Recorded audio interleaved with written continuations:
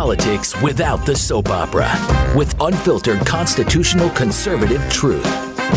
The Conservative Review with Daniel Horowitz. And welcome back, fellow American patriots and Minutemen standing at the ready to fight anew for life, liberty, property, culture, and all of it. 100 times greater than it was in 1776. This is not a 1776 moment. This is an August 10th, 2023 moment, which is greater than anything this side of the pond has dealt with. So what are we going to do about it? We got a special show today, great guest coming up. As always, give us a 5-star rating on iTunes if you believe we deserve it, which I know a lot of you do, and I'm thankful for that and your support. But there is something very important I have to get out before our guest today, but it ties into our guest, heroes. What makes a hero in this era? The heroes we need, the heroes we don't have, but we need to strive for. There is one common denominator in terms of the ingredients that went into the success of the first revolution when understanding what we ultimately need today.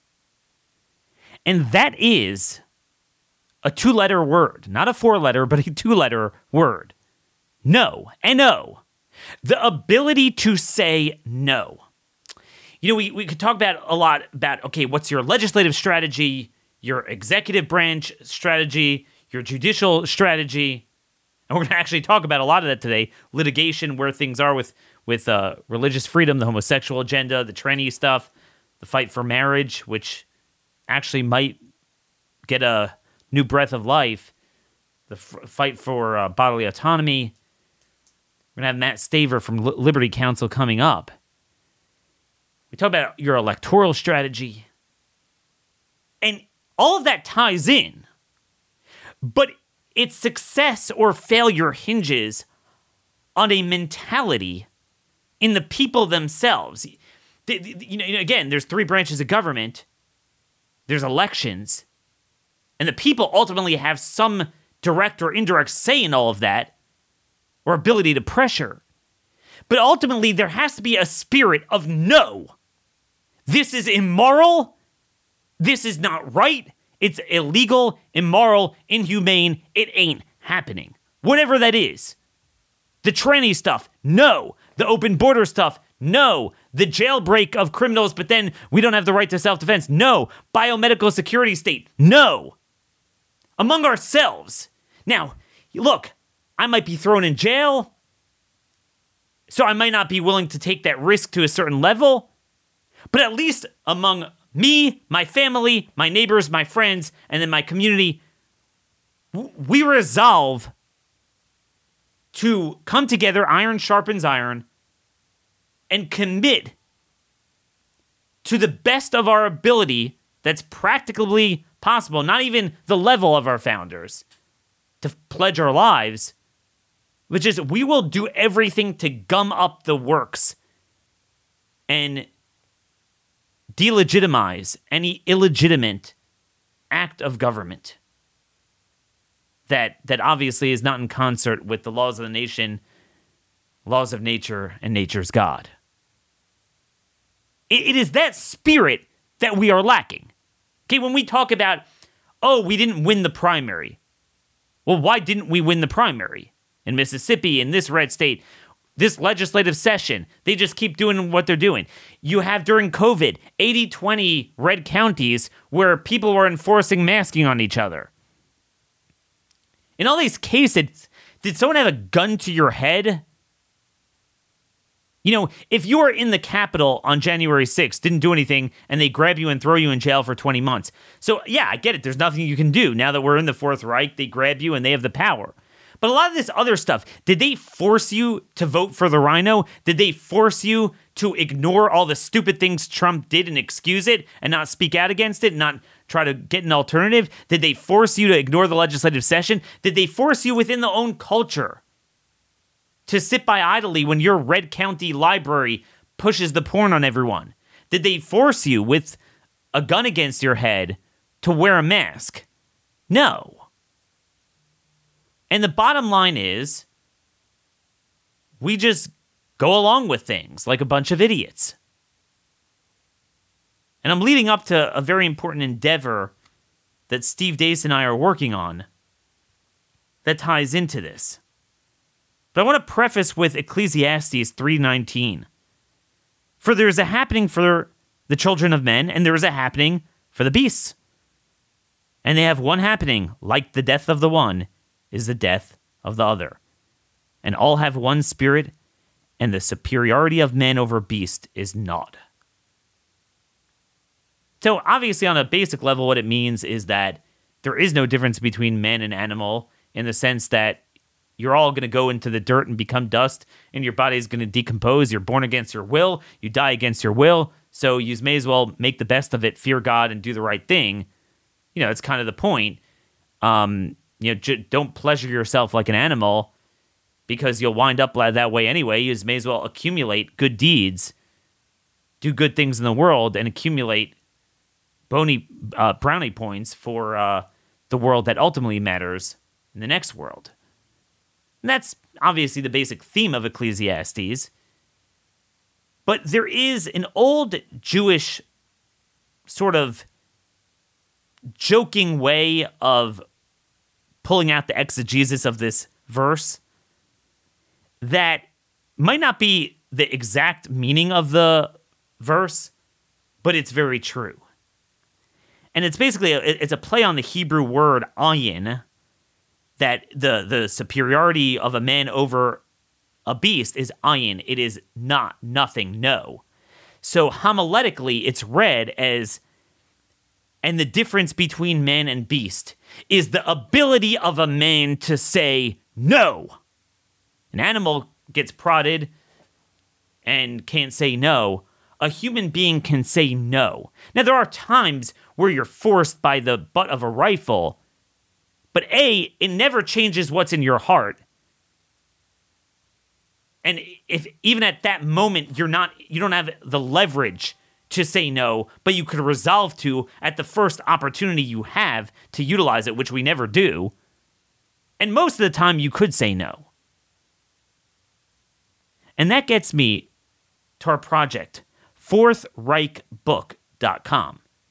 So Steve Deace and I wrote Rise of the Fourth Reich, confronting COVID fascism with a new Nuremberg trial. So many of you were generous enough, unbelievably, to buy the book, buy multiple copies, and we're very thankful for that. But the book was never about us making money like it is with most of our colleagues. It was a call to action that we cannot allow this to happen again. There needs to be a reckoning, and it's not just COVID, like we said, it's a recognition of all these issues, that we have a government that is purposely malignant, malfeasant, and trying to kill us on multiple fronts. Could be economy, it could be the two-tier justice system. They're trying to replace us, and we need to fight back in the ways we can right now, and not just ignore it and its lessons like it never occurred. We're always complaining. Why don't people stand up? Why don't people say no? We're always complaining.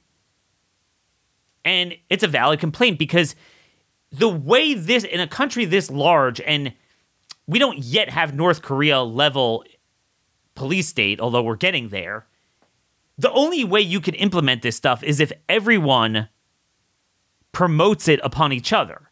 Every field, every industry, everyone had to do the mask mandate. There was no cop stationed at each corner. We enforced it upon each other. And if more people in pivotal positions would say no, and you have a domino effect, this would grind to a halt. A lot of these issues, it's a greater deterrent than any win this election, take control of this legislative body, pass this piece of legislation. That's ultimately the heart and soul of it. And then you have that, and certainly you could, build momentum for all of the aforementioned political tools. Why are there so few people who say no? The reason is very simple. Because most of those people, they get mowed down. It doesn't build a momentum. We don't champion them. We hang them out to dry. Their lives get destroyed. We might write an article, look how bad it is. This person lost their livelihood due to COVID, and then nothing ever happened. And their sacrifice was for naught. It went nowhere. And then then there's a small minority that just become grifters.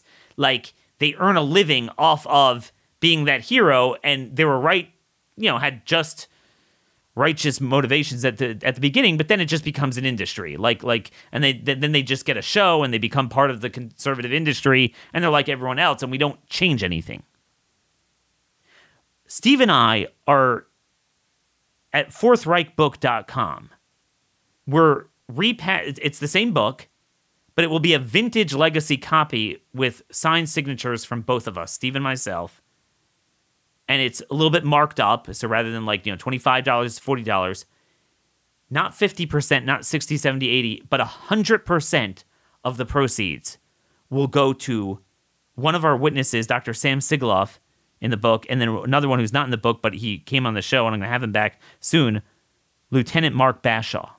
These are two people that sacrificed, who had their military career destroyed, and now their civilian life is destroyed, and they're bankrupt, because they said no. They stood up in the military, the hardest place to really say no.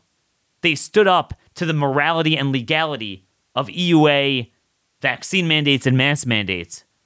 And now they're suffering. And we want to fund legal defense funds for them to go and get discovery in very critical cases, because this is a critical juncture that the military could do this to a person, and also to get discovery in all of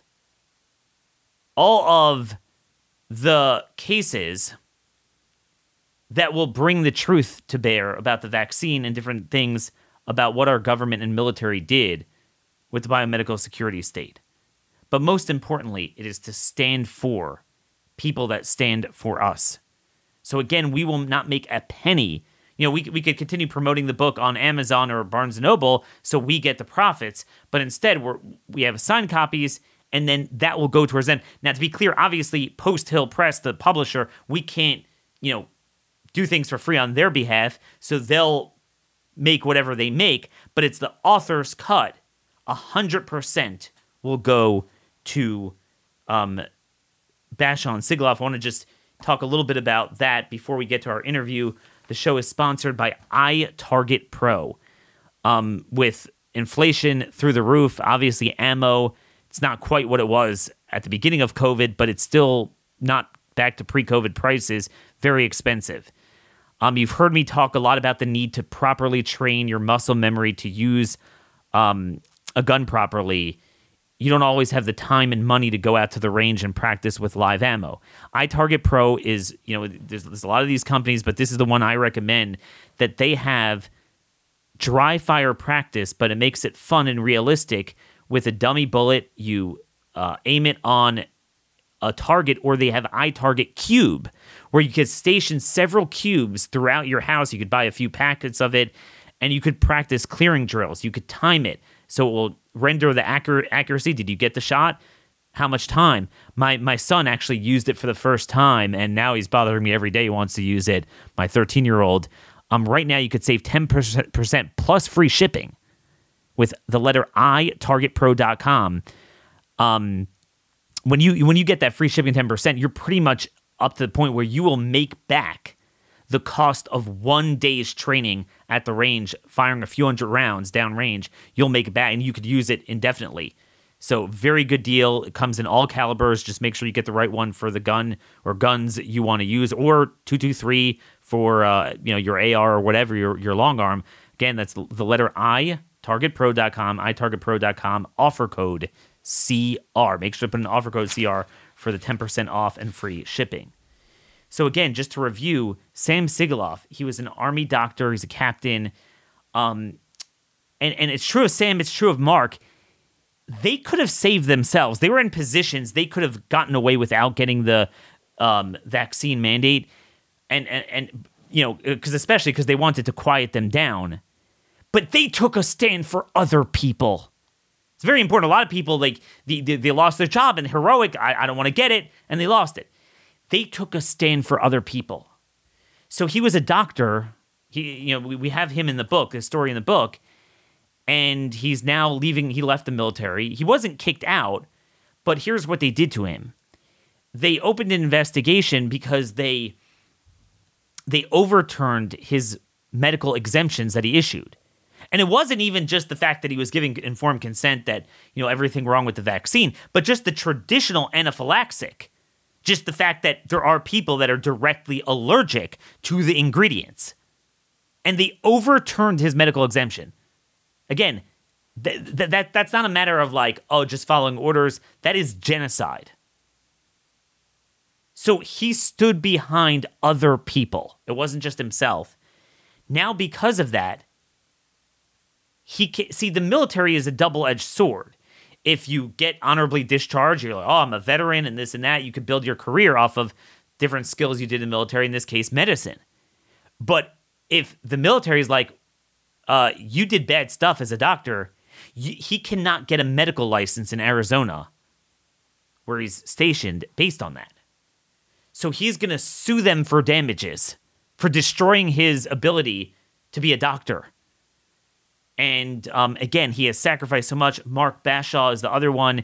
He's not a doctor, but he was in the Public Health Corps, Public Health Division of the military. His job was, as a public health official, to watch out for any public health threat and monitor it to the military. Well, gee, when everyone is dropping dead and 20-year-olds are getting cancers, myocarditis, and strokes, and blood clots, and pulmonary emboli, well, he raised concerns. And he pointed out the DMED data, their own internal data showing an increase in all this stuff. He refused to comply with the mandates, the mask mandates as well. And by the way, mask mandates are a medical intervention, a medical device that is EUA. It is emergency use. It has never been approved to this day. And he pointed out legally, he faced a court-martial for saying no, and ultimately he has been discharged dishonorably from the military. His career is destroyed. 17 and a half years. He said no. He said no. Are we going to have his back? And again, it's not even just about the biomedical security state. But this is the problem. Like, these people, they don't have a show. And again, I'm not criticizing anyone in particular, but there are a lot of people that took a stand on COVID, certain doctors or whatever, and they're doing very well now. If anything, it turbocharged their career. Now they have a big Substack or whatever. And as long as they're putting out truthful, useful information, I have no problem with them making money. I'm not criticizing that. But I'm just saying there is this allure to many people do become part of the general conservative industry, and it's just kind of an industry. And you don't have this motivation to change things. You're just trying to sell your product. But these people like Sam and Mark, they get left behind. And we have to have their back. So this is what we thought of. And what happened was, I came to Steve and I said, and just to show the selflessness of Steve, of Sam. So Sam came to me and was like, I really need help. Could you get me on some of these bigger shows so I could, raise awareness of what I did and what happened to me? And I called Steve and we were talking and we were like, honestly, our industry sucks. They don't care. They've moved on from this. They don't care about these people. But Steve's like, let's do one better. And Steve thought of this idea of maybe we have signed copies of our book and give 100% of proceeds. And I'll be honest, even I was like, for a fleeting second, I never voiced it to Steve. But keep in mind, this is not like some of the others that have earned millions of dollars off their books, tens of millions of dollars off their TV, radio shows over the years. They could afford to do charity, okay? Like, I kind of needed it, I'm not going to lie. I'm very thankful. You guys were amazing. So within our audiences, everyone bought the book, but outside of that, we were shadow banned. No one would touch us in the conservative industry because Mr. Trump, right, warp speed and that type of thing, among other things, just stupid and not focused on the right issues, don't care. So, with a few exceptions. So it's not like we earned millions of dollars off it. It was a nice extra supplemental chunk of change for 1 year, but, beyond that, it'll be dead. It won't sell anything beyond that, and it's not like we're going to, I could really use the money. And by the way, I'm not complaining here. I'm thankful to God that, and the Blaze, that I have a place where I'm never censored. I'm not going to get wealthy. As my kids get older, I got 4 of them. My wife might have to go back to work. really cutting it close. But we'll be fine, God willing. I'm not worried about that. I'm worried about people that are less fortunate than me and took a stand. So we didn't do 30%, 40, 50, 60, 100%. We will not make another penny off those books. It will all go to and then Sam was like, I'm so thankful. I don't know what to say, but could you share it with Mark? Mark wasn't in our book. He wasn't one of the witnesses at our Nuremberg trial in the book. So great thing all around. Everyone really pitched in, and really, really a great effort. So like if you have a copy, maybe you buy our signed copy, the money will go there, and you could give out the existing copy to, other people absolutely need to read the book. Give it to your state legislature if you haven't done that until now. People who need to read it. So that is the ingredient to Heroes. Now I want to talk about other heroes as well as other things going on in, important litigation with our next guest. So speaking of heroes, people who refuse to comply with tyranny, things that violate the law, violate God's law, people willing to say no, stand up to the system. And, there's multiple ways of doing this.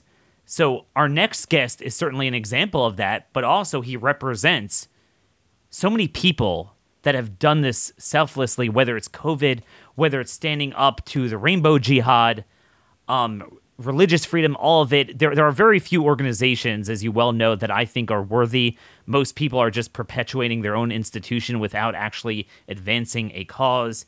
But Matt Staver, the founder of Liberty Counsel, they have been everywhere when it comes to religious liberty, when it comes to fighting for our values, states' rights with marriage and defending marriage and life and everything, but then also got involved with the COVID stuff as well. And there's one particular hero I want to start out with. And then, boys, there is just so much to get to today to update us on all this stuff. But we'll see how much we can get load up. Hey, Matt, it's been way too long. Thanks so much for joining us today at The Blaze. Well, thank you. It's always a good pleasure to be with you, and thanks for all you do. Well, you're always in the thick of the fight. So, I reached out to you a while back, and I was thinking, I was watching a couple of different events, an amalgamation of different events. We had the Dobbs ruling that overturned Roe v. Wade, but not just Roe v. Wade, but at least the language of the ruling restored the standard for a fundamental right that we should all agree that it has to be deeply rooted in history and tradition. Well, my first thought is, there's nothing more antithetical to deeply rooted in history and tradition than the Obergefell decision mandating gay marriage on the states.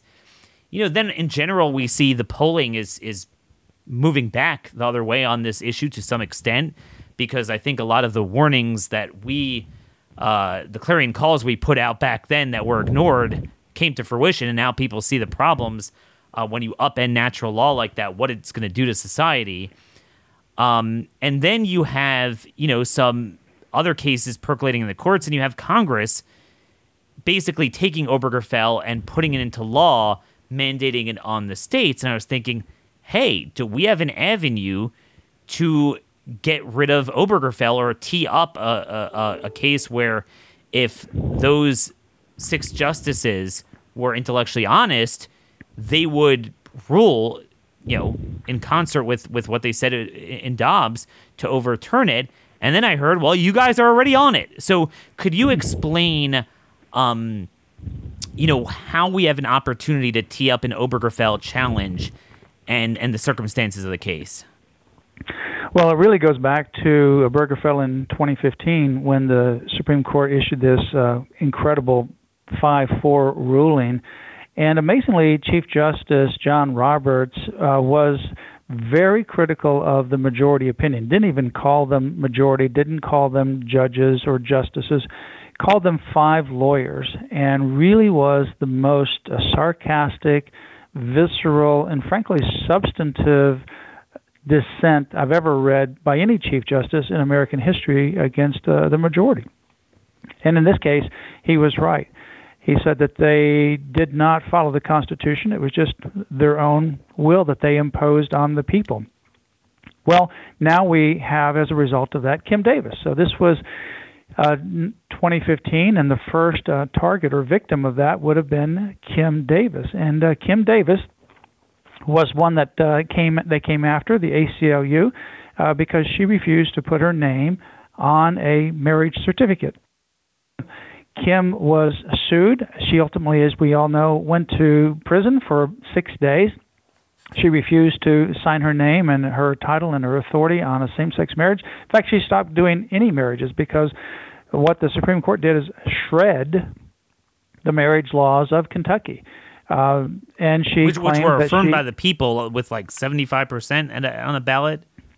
Yeah, in fact, not only do they have a state constitutional amendment, but everything that a clerk in Kentucky does is done only at the direction and authority of state statutes. And so if a clerk does something that is not authorized, the clerk can be punished. And there's even other kinds of criminal charges and other kinds of penalties for clerks not following what the statute says. Well, at the time, the statutes were shredded because the Supreme Court came up with this ridiculous opinion. So what is a clerk to do? So she stopped issuing all marriage licenses, not just same-sex, all marriage licenses until there was clarification.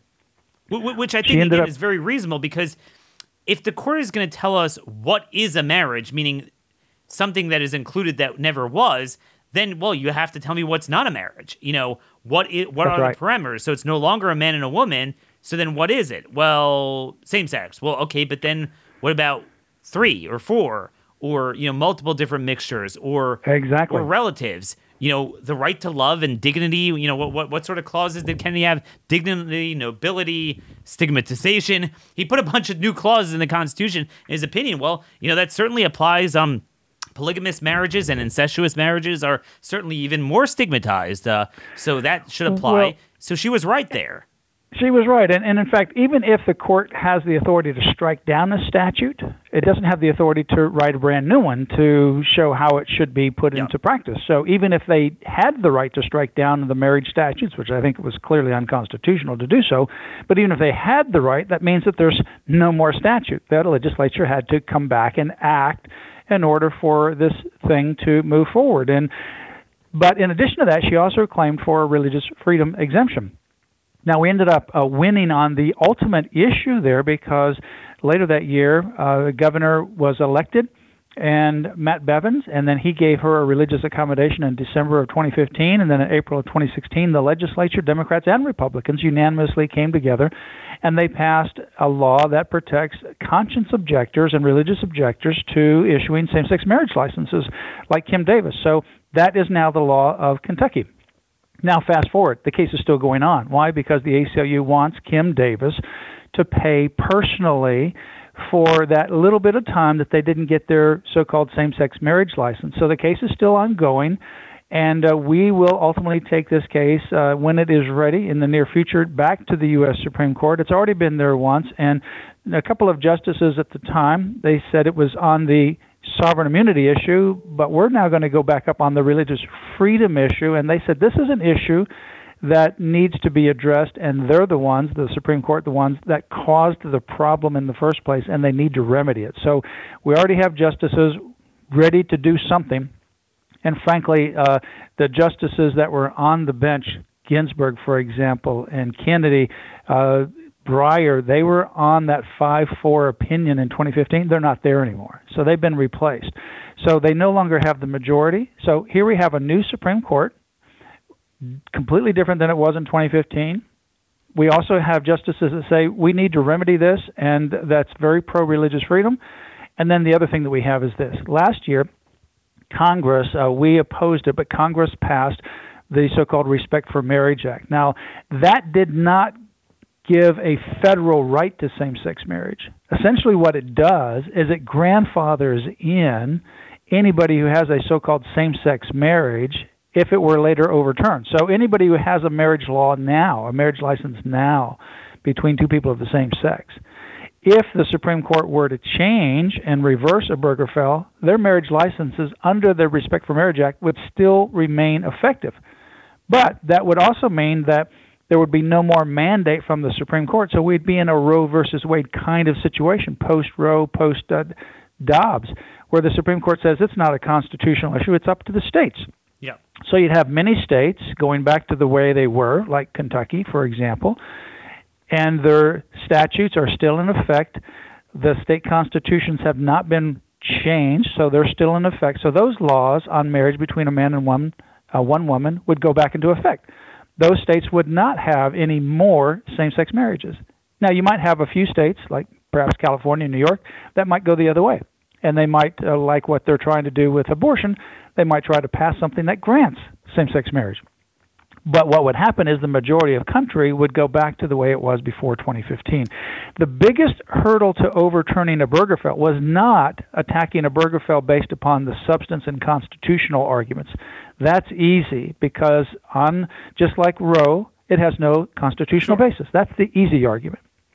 The harder part to overturn Obergefell was the, quote, detrimental reliance. So what do? Now you overturn it. You guys made the mess. It was wrong. Let's go back to the Constitution. Let's overturn it. Oh, now what do we do with these people that have same-sex marriage licenses? So some of the people on the court could say, well, we don't want to overturn it, even though it was wrong, because we're going to make a bigger mess. Well, no. If they overturn it now, with the Respect for Marriage Act now passed last year, that means all those people who have received one already, they're going to be grandfathered in under the Respect for Marriage Act. But the states now can go back to the way they were before. Prospectively. That's right, prospectively. So what they have done is they've shot themselves in the foot. So you're saying, obviously, I mean, I worked very hard to fight that, and it was shocking and appalling how many of these disgusting red state Republican senators voted along with it. But what your organization's doing now is saying, all right, okay, guys, you want to codify it, at the federal level, but now you're going to have a problem that if that now that you're trying to say, we're going to recognize the ones that are there, which is it's a sunk cost, fine, but prospectively, and I think just politically, also, I mean, we would all agree this whole thing is an abomination on so many levels, but again, you got to look practically, politically, where you are in the country, what you have the ability to do. I'll take that result any day of the week if we could prospectively stop it. But the problem is, but now don't you have the fact that you have to not just overturn Obergefell, but you have to overturn that federal law? Well, all we have to do at this point in time is overturn Obergefell. Now that we overturn Obergefell, the states are free to go back, and they will go back automatically to the way they were before 2015, before June of 2015. Why will they go back? Because I don't know of any state that has passed a Defense of Marriage Act by statute or that has it in its state constitution that has repealed it since 2015. So those laws are still on the books and they're still in effect. They're just being held in limbo.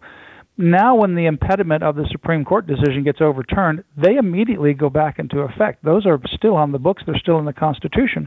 So prospectively, then, there's no more same-sex marriages. Say, for example, in Florida, we drafted the marriage amendment. I argued it to get it on the ballot. We passed it in the state of Florida. Florida would go right back to the way it was before the Obergefell decision.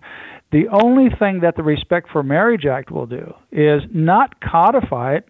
It's not going to be able to require the states to sanction same-sex marriage. That would be a violation right there. And the Supreme Court's already indicated that would be a violation for the federal government to declare marriage for all the states, because that's a state's issue. And they already have had that decision before. Sure, the only thing the Respect for Marriage Act... Right, in the Windsor decision. So the only thing that the Respect for Marriage Act would do is take away the political argument that, wait a minute, if we do this, look at all the parade of horribles, what are we going to do with all these people that have relied upon it, wills, trust, estates, children, blah, blah, blah, and all this other stuff, joint ownership, taxes. You don't have to worry about that. The political hard issue to overcome, well, all those people can just go on the way they were, but nobody else, because prospectively going forward, no more same-sex marriage. Yeah, and that's by the how way, we I go just forward. want to clarify what that means.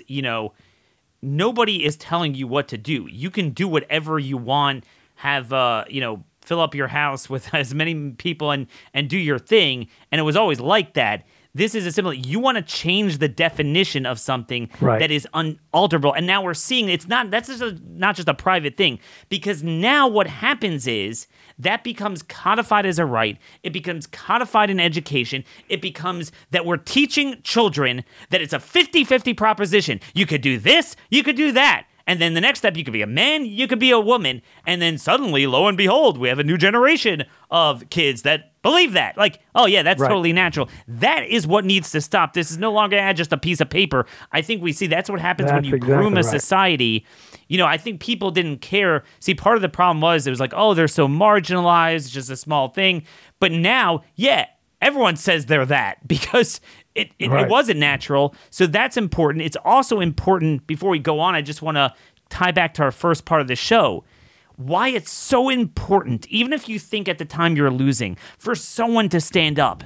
And Kim Davis, just like the people that stood up in the military against the COVID vax, look, you might not win at that moment, but it will sow a seed that you can never give up on an issue. And I keep saying that. I talked a little bit yesterday with the abortion thing. We're losing in a lot of places. I think we need a better strategy. But you don't chuck the issue. You strive for a better day. We thought this was over with. I think we could strive for a better day when not only do we reverse the new tranny madness, but go back, reclaim lost ground. But, Matt, now I know your job is the court.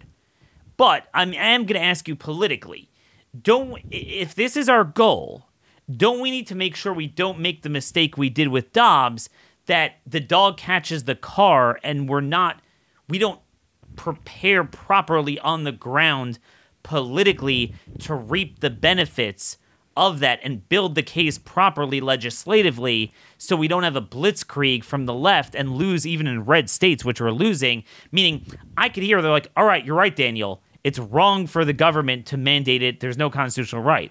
But in the legislatures, we're going to vote. And my concern is if we don't build a movement, they're going to have support to do this in an awful lot of states. No, I agree. You have to do both. Well, obviously, we're working on the judicial side, but we're also working on the political side too, and we have to really have that political support and that educational foundation so that people understand exactly what you just articulated, why it's important. It's not just a piece of paper. It is the redefinition of something that is immutable, part of our natural law, part of our natural observable existence. Marriage is the union of a man and woman. I mean, you don't need religion, geography, political parties. You don't need states to say what it is. It is what it is. It's just like gravity. Yep. It is what it is.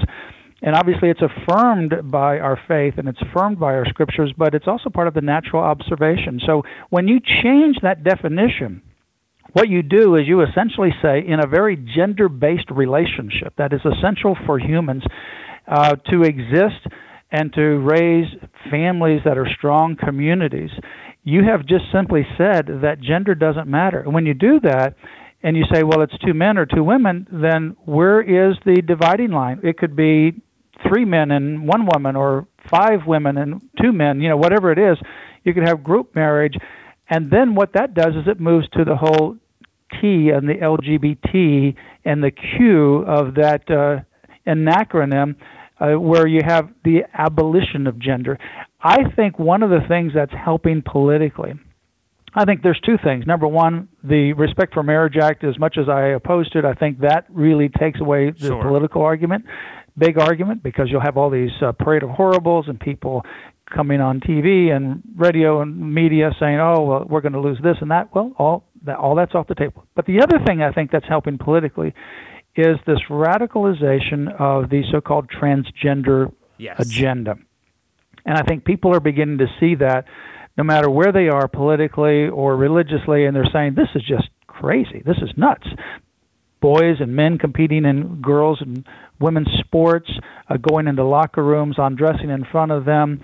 Others, stories coming forward like Chloe Cole, the lawsuit against Kaiser Permanente for these kinds of mutilating surgeries that are being done on children, those kinds of things. I mean, even the Tavistock Clinic in London, that was one of the international leaders on these mutilating surgeries to lop off, healthy body parts. Because of complaints and problems that they're receiving from people that they treated and others, they're shutting it down. So Yep. I think what we're seeing here is something that's actually helping us politically. What you and I talked about was coming. We see it now. Other people didn't see it, but now they're common person who doesn't, immerse themselves in this issue every day. They're seeing it and they're saying, this is crazy. And this is the result of Obergefell and that kind of deconstruction of gender. Bingo. And that's such a profound point. I'm so glad you made that point, politically, as we talk about the legalities, because there's too often this impetuous reaction on people on our side to just toss something off the boat. Oh, I'm scared politically, just toss it. But sometimes you might be living in a tough time and circumstance, but you never give up on that issue. You always gotta be clear, this is wrong. You can't do this. People were in a clamor, oh my gosh, we're gonna die, COVID, and they did the craziest things imaginable. But we always knew that when that ebbs off, the truth will come out. And the longer it takes to get to the truth out, the longer you're going to have that, it's going to take to have that reconciliation. You got to lay the marker down, and one day it's going to grow. And this is really why, I pay tribute today to Kim Davis, along with our other heroes we're talking about. You mentioned something about the politics of this, and I think what is so profound, and we have to really, really watch out here, is there are subversive elements in the so-called conservative industry, as my colleague Steve Dace calls it, that want to create a divider. Oh, the homosexual agenda is awesome. Oh, I'm a gay marriage conservative. It's just like the extra tranny stuff that I don't like. They're inextricably linked, because if you're going to say you are erasing gender when you're saying a man marries a man. And there's a further argument I want to get your take on that I feel people aren't making. And we didn't have it a decade ago because people didn't see it. Which is, back then, it was like life was normal. There was never a time you had kids growing up thinking it's literally like right-handed, left-handed. It's a 50-50 proposition. People knew there was a certain element throughout history that did certain things. So it was a question how much you tolerated or not. Do you believe in the Bible or not? You and I obviously believe in the Bible, but I'm going to give you a facially religious neutral argument, totally secular. So you could say, look, I don't believe the Bible. Sodomy is awesome. It's great. There's no problems. There's no sin. Okay. But that's when it was a tiny minority. But what happens now that Gallup tells us, and Pew and all these polls, within a matter of a few years, you have, depending on how you splice it, Gen Z or high schoolers or different measures, 20 to 25% identify as something that, let's just call it, cannot or will not procreate. So you have now, at a time when everyone agrees we have a huge replacement problem in Western civilization, you are taking 25%, and it's rapidly, every year, the younger you get, multiplying. You got to look ahead, because you throw in people 70, 80 years old are weighing down the people that don't identify as that, but they're not procreating anymore. The ones that are going to be in the game of procreation, right, Matt? I mean, those people, it is, like, what happens if we get to the point 50% of the people think they're gay, think they're this, think they're that, a man, a woman, whatever it is, you're not procreating. And even if you're into gay adoption, which is abhorrent in my view, to forcibly take a baby into that, but the baby had to come from somewhere. I mean, you didn't produce that. So, like, you could have the most hyper-pagan view you want, but how could you say it's a good thing for 25 to 50% of society to so-called be gay? I mean, am I missing something here? Yeah.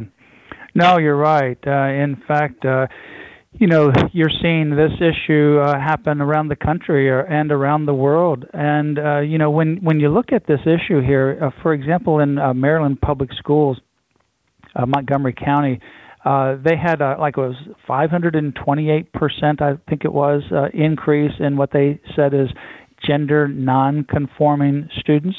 Well, why is that in that particular school? Well, because of the propaganda. It's a very pro-LGBTQ propaganda. So you have this social construct that's happening. You also have, a whistleblower that came out, I believe it was in Missouri, with regards to working. She called herself a lesbian, more liberal than the most liberal Democratic independent candidate or Democratic candidate for president in the last one or two go-rounds. And so she's very far left. She went into this organization to try to, quote, help kids, and she realized that they were being damaged, that they're just being pushed down this LGBTQ agenda. And she also said that there were people coming in, like girls coming in, groups of them from the same school, that there was a social contagion that was happening. It wasn't biologic, that there was a social contagion, kind of like the cool thing to do. We're just all going to do it together. We're going to go in, we're going to take our puberty blockers and cross-sex hormones, and they push them down this road. They make them sterile by doing so, and then they, do the surgical removal of their breast or their other genitalia, and they're making them sterile. So they're not going to be able to reproduce or procreate, and those are happening at an alarming number. When you're talking about a 500 and some % increase in Montgomery County alone over a period of about 3 years, that's staggering. Yep. And that's the social contagion. That's the propaganda. Look at what happens if you do this on a long-term basis. It's catastrophic. What we are doing and what some of these doctors are doing, for example, with regards to some of these surgeries and these drugs, is no different than Joseph Mengele, using these kids and using others as human experiments with no definitive scientific data that shows positive outcomes. In fact, shows exactly the opposite. We're sterilizing an entire generation of people. No, and that's very well said, because, again, I think I don't have the numbers in front of me, but CDC has the numbers. And this is, where is this, KATV? I'm just reading, there's many articles here. Over a quarter of U.S. high school students identify as one of those alphabet thingamajigs. Yeah. And that's a 2021 CDC Youth Risk Behavior Surveillance System. And the thing is, it was 26%. Maybe they're making that up, but, this is CDC, and it's 2021, and I'm trying to get the numbers here from... I want to say 2-3. It doubled like in 2 to 3 years. It was right. Out of control, and then tripled, from earlier last decade. And I think in some ways, I like I say, this is an ancillary gift from God, that if we only stay by His word and fight for it and not back down, God, I've noticed in my time in politics, you get opportunities that you wouldn't have thought to reverse course, move back that Overton window. And again, ironically, they're victims of their own success. They're so successful because it was unnatural. They didn't have to fight and earn it, because the Republican Party basically handed it to them on a silver platter. So they just ran with it like a bunch of hyenas. And what happened was, they made our point so well. It's like, because the big problem we always had was, people had this emotional feeling like it's like being born a certain way. And we always knew that was a crock, at least in the way they made it out to be. But now when you show people, oh, whoops, I guess the batch of God's embryos born between 2005 and 2015, just 25% of them, they think they're the opposite gender. So this is really important. We're winning, but I know we're out of time here. One more thing I want to get from you is just a quick overview on the transgender legal cases. So once again, I'm getting PTSD from last decade. Same thing with the homosexual agenda, that we're winning politically. It's unpopular. We're passing laws to preempt it with the castration and the drag shows. Those two in particular, one after another, the district courts, federal district courts, Florida, Tennessee, we're seeing all over the place, are saying it's unconstitutional. Where do you see that headed? Well, I think it's ultimately going to be going to the U.S. Supreme Court. There is some good news, though. The Sixth Circuit Court of Appeals, Federal Court of Appeals, just ruled recently in a 2-1 decision on July the 8th regarding Tennessee, and a 2-1 decision, same case, on July the 31 regarding Kentucky. And both of those states passed what's called the SAFE Act. And the SAFE Act is the Save Adolescents from Experimentation Act. They passed it earlier this year, and it was regarding this issue, no puberty blockers, cross-sex hormones, and mutilating surgeries. The ACLU filed suit against both on behalf of at least 10 families. It went up to the Court of Appeals, and the Court of Appeals, the lower court issued an injunction. The Court of Appeals took that injunction away and allowed the law to go into effect, saying that there was no constitutional right to have this kind of medical mutilation. Judge Sutton wrote the majority opinion. So that's the first case in the country that's at the Court of Appeals level. So I know it's frustrating with these lower court judges that issue these injunctions, but fortunately this one is the first one at the Court of Appeals, and it has now upheld those laws. So they're in effect now in Kentucky and Tennessee. But how much do you think that Gorsuch's stink bomb in, his Bostock opinion, where he basically codified transgenderism into civil rights in terms of, like employment, so for example, you have an employee that's very disruptive, comes in one day dressed as another, gender, that you can't fire that person, that's enshrined in the definition of sex discrimination. Will that have a broader umbrella on some of this stuff, with the puberty blockers and things like that? Well, that was really a surprise, very disappointing decision of Gorsuch. He's done a lot of good decisions, and that was a terrible one. That's the low point. And I don't know how that will ultimately play out. However, I do know, for example, when you start bringing in this gender mutilation and body mutilation, and if you look at this, for example, take a look at something that's called apotemnophilia. It's also called body integrity identity disorder. And the people that say that they have this, they say that they are a disabled person inhabiting an able person's body. So they think that they should not have a leg, a foot, an arm, a limb, an eye, or hearing. So they want to literally dismember themselves so that they can have their body match their mind. They make the same exact arguments that they have for these things here, that, well, I was just born in the wrong body, I need to have my body mutilated to match my mind. That's just absurd. It's a mental disorder. Nobody in their right mind would say, well, over here with this body integrity identity disorder, or apotemnophilia as it's also called, are we going to just amputate your leg because you don't think you should have a leg? Your leg is healthy. There's nothing wrong with it. But now you move over here and you add the ideology with it with regards to the LGBTQ, and let's just go ahead and take off your breast and take off your other genitals and put you on these hormones for the rest of your life. And by the way, to speak to your you. point, my 3-year-old daughter just said in the bath the other night that she's a duck. And, so if you had an entire movement to groom kids into, indulging that for real, then you're going to start to see that. You're going to start to see it. You already start to see it now with these so-called furries.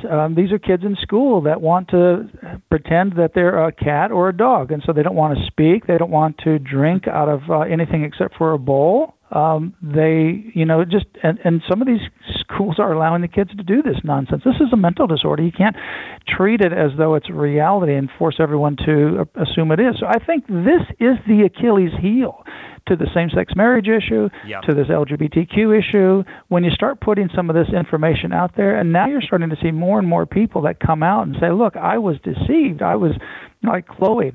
She had her breast removed at age 15. What we're seeing, too, are these kids that are on the autism spectrum. And now we're seeing there's a study out, 1 in 5 people in this one study was on the autism spectrum. And so instead of getting diagnosed for their particular mental condition or autism or whatever it may be and getting proper treatment, they're being rushed into puberty blockers, cross-sex hormones, and this irreversible mutilating surgery. And one thing about autism is heel. Their brains also tend to lock in obsessively to something that they're seeing. So it's not just this, it's other things as well. So they're particularly vulnerable to that sort of thing. Again, this is all unnatural. And I would just, to sew up what you're saying, it's so important to have people like Kim Davis, to have people, don't just be like, I don't have the political clout now. Challenge it. You might not win then, but if you know the truth is on your side, you know that you are attempting to be on God's side, then God will usually bless your endeavors in a way that you'd be shocked. And again, like I'm sure you saw that Gallup. The support for gay marriage among Republicans, which had been soaring, dropped 18 points in 1 year. 18, because this past year, I think we've really broken through, like you said, with all this Right. absurdity and these legislative fights we've had in the states. It unfortunately crossed over majority support until then, and now it reverted back to, like 41 from like 58 or something. I mean, that's astounding, and that just tells me that you could always count on the left for overreach. The question is, are we going to stand our principles? You guys certainly do that. Where could people find out about what you do and keep up with your important work? Well, Daniel, they can go to Liberty Counsel's website, lc.org, just 2 letters, lc.org, lc.org. Well, Matt, you got to come back soon. You do too many things. I didn't even get to your COVID stuff. You're like all over the place. So let's do another show on that. Thanks so much for your time, and God bless you for your work. Thanks. God bless. Good to be with you. So, folks, again, Matt Staver there from Liberty Counsel. What a blessing. I mean, he's one of the few people that have been doing this for decades and has never gone sour on us. But there's so many profound lessons in today's show. I wanted to juxtapose the Kim Davis stuff with the gay marriage to the people standing up to the COVID stuff. That this is what happens when you're all like relative to the left. Your Overton window is but the media, but the Democrats. You get moved along with whatever they do. But no, you stand your ground. This is what I believe. Now, politics is a game of prudence, and sometimes there are specific strategies at that time, at that moment. Like I told you, if you have 10 existential issues, and there's 7 that are winning issues, and 3 that maybe aren't at that moment, I'm not going to go pedal to the metal on those 3 as my lead messaging. But I'm not going to give up on them 1 inch, right? It's a different strategy. I said that with abortion yesterday. It's a similar thing here. Oh, Daniel, we can't turn the clock back on that. Oh, I don't know if that's true. Now, look, practically, and I brought this up with him, you want to make sure we don't have kind of what we're having post-Dobbs. If you actually did overturn Obergefell, that, you don't have a plan. And I think right now, it's like literally in all 50 states, there is no difference between a normal marriage and a fake marriage, okay, and a sodomy marriage. And again, that's not just a distinction on paper. That is in society, you're embedding to children that this is 100%. It's not just like an accommodation for a handful of people. If you believe in that, you don't believe that it's sinful, you don't believe there's anything harmful. Okay, whatever, you call it a marriage. No, that puts it on an equal playing field, which makes no sense from a secular from a logical standpoint, and now you're seeing it. So, could you turn the clock back completely to, pre-2000s? I don't know, and it might be a staggering system on the states, but at least we'd be able to fight and say, hey, it's going to be a give and take. If we feel it's a state where, it's a marginally red state, not like it's not Oklahoma and Mississippi socially conservative-wise, you might say, all right, you'll have some sort of accommodation, but you have ironclad on no discrimination, on promotion of it in the schools, on, adoption and things like that. We need to start saying, wait a minute, you can't tell me that a baby that can't choose, it's an equal proposition to be with a mother and a father versus 2 men. That's bullcrap. I mean, you don't have to be a Bible-thumping Christian or anything to understand that. That's ridiculous. So the notion that we just throw away issues is stupid. COVID too. I mean, forget about the general, but even among Republican voters, you polled masking in May, June 2020, and even months after that, it was popular. But it was again popular. A lot of their things, it's a mile wide and an inch deep. It's superficially reflecting the one-sided sentiment that's put out. But just like a door opened a crack, the light illuminating a room that's 99% dark, but that 1% makes a huge difference, all the difference, in that you could see, you could walk around. It's the same thing here. You never, ever, ever create consensus around something wrong. Always be clear it's wrong. You might not be able to fully fight it at that moment in every way you want, but never give up. And in order to have that, you need people like Mark Bashaw and Sam Sigaloff for COVID. And you need people like Kim Davis to say, wait a minute, this is state law. You can't just tell me to do that. That's absurd. It's not a marriage. You want to go in and have sodomy together? no one's stopping you. No one ever stopped you. You want to spread monkeypox? No one ever stopped you. In fact, the government says it's all great. Just make sure you get your monkeypox shot. That incidentally will spread it even more. But, no one's doing that. And I think part of the problem we had in previous decades as this agenda became popular, it was viewed that we were the type of rigid anti-liberty people going around telling people what to do. And it was always a straw man because no one was installing cameras and going in your house and saying you can't commit all sorts of activities, right? No one was doing that. They were the ones trying to change things, right? When you're saying, I am going to change the most fixed definition of the building block of procreation and human civilization, that's not like mind your own business. You're trying to take away marriage from no, we're not. You can get married like anyone else. Well, what do you mean? I don't want that's bull.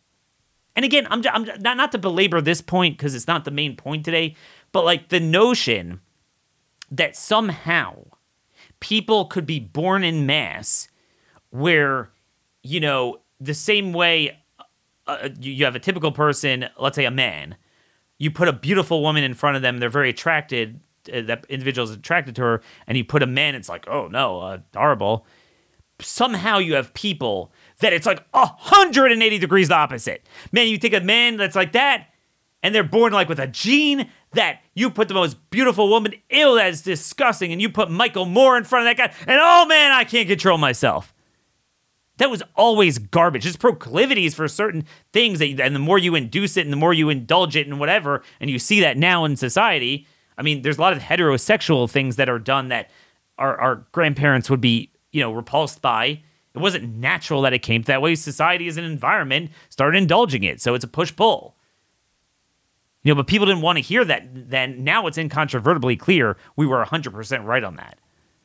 Again, no one's trying to tell people how to live their lives. It's the left that's doing that. We're the ones who's live and let live. But if you're going to say that this is a marriage, that's a problem. Because then that means that an adoption agency, you have to put equal footing to putting a kid to two men versus a mother and a father. There is no sane person who could say that that is on an equal playing field good for the kid. Again, putting aside any sense of morality, that makes no sense. No sense whatsoever. If we attempt to get on God's side, he gives us opportunities. But you have to have a fixed movement that, first of all, immovably believes in things and is constantly building support and building strategies to take advantage of unique opportunities that inevitably come to do it. And that's why we need people to say no. It's for two reasons. Number one, practically, if a bunch of people would say no to things, it would actually fall apart. That's how rebellions work. And number two, to ensure that a dissenting view is kept alive, from which that little flame just takes a tiny bit of fire. You could eventually light a bonfire, a brush fire from that. May God bless our efforts if we try to remain on his side and never give up on our views and what's right. Till tomorrow, God bless y'all, and thank you for listening.